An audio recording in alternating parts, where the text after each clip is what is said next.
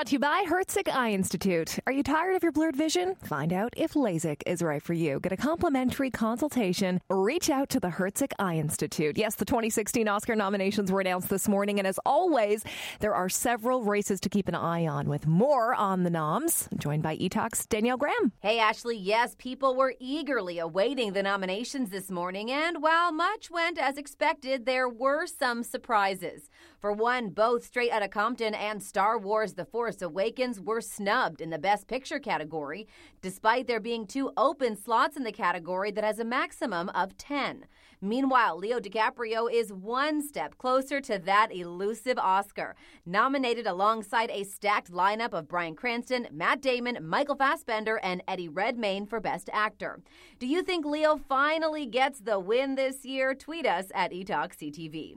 Other noteworthy nomination news, a star-studded Best Actress category led by Jennifer Lawrence, Cate Blanchett, and Brie Larson. Also, it was a very good day for Canadians, with Canadian co-pros Brooklyn and Room both scoring a nod, and Rachel McAdams making a surprise appearance in the Best Actress in a Supporting Role category for Spotlight. And finally, very sad news this morning as Alan Rickman passes away at 69 following a battle with cancer. With notable roles such as Professor Snape in the Harry Potter franchise and Hans Gruber in Die Hard, Rickman's career ranged from lead roles, numerous villains, a successful stage career, and 2 turns as director.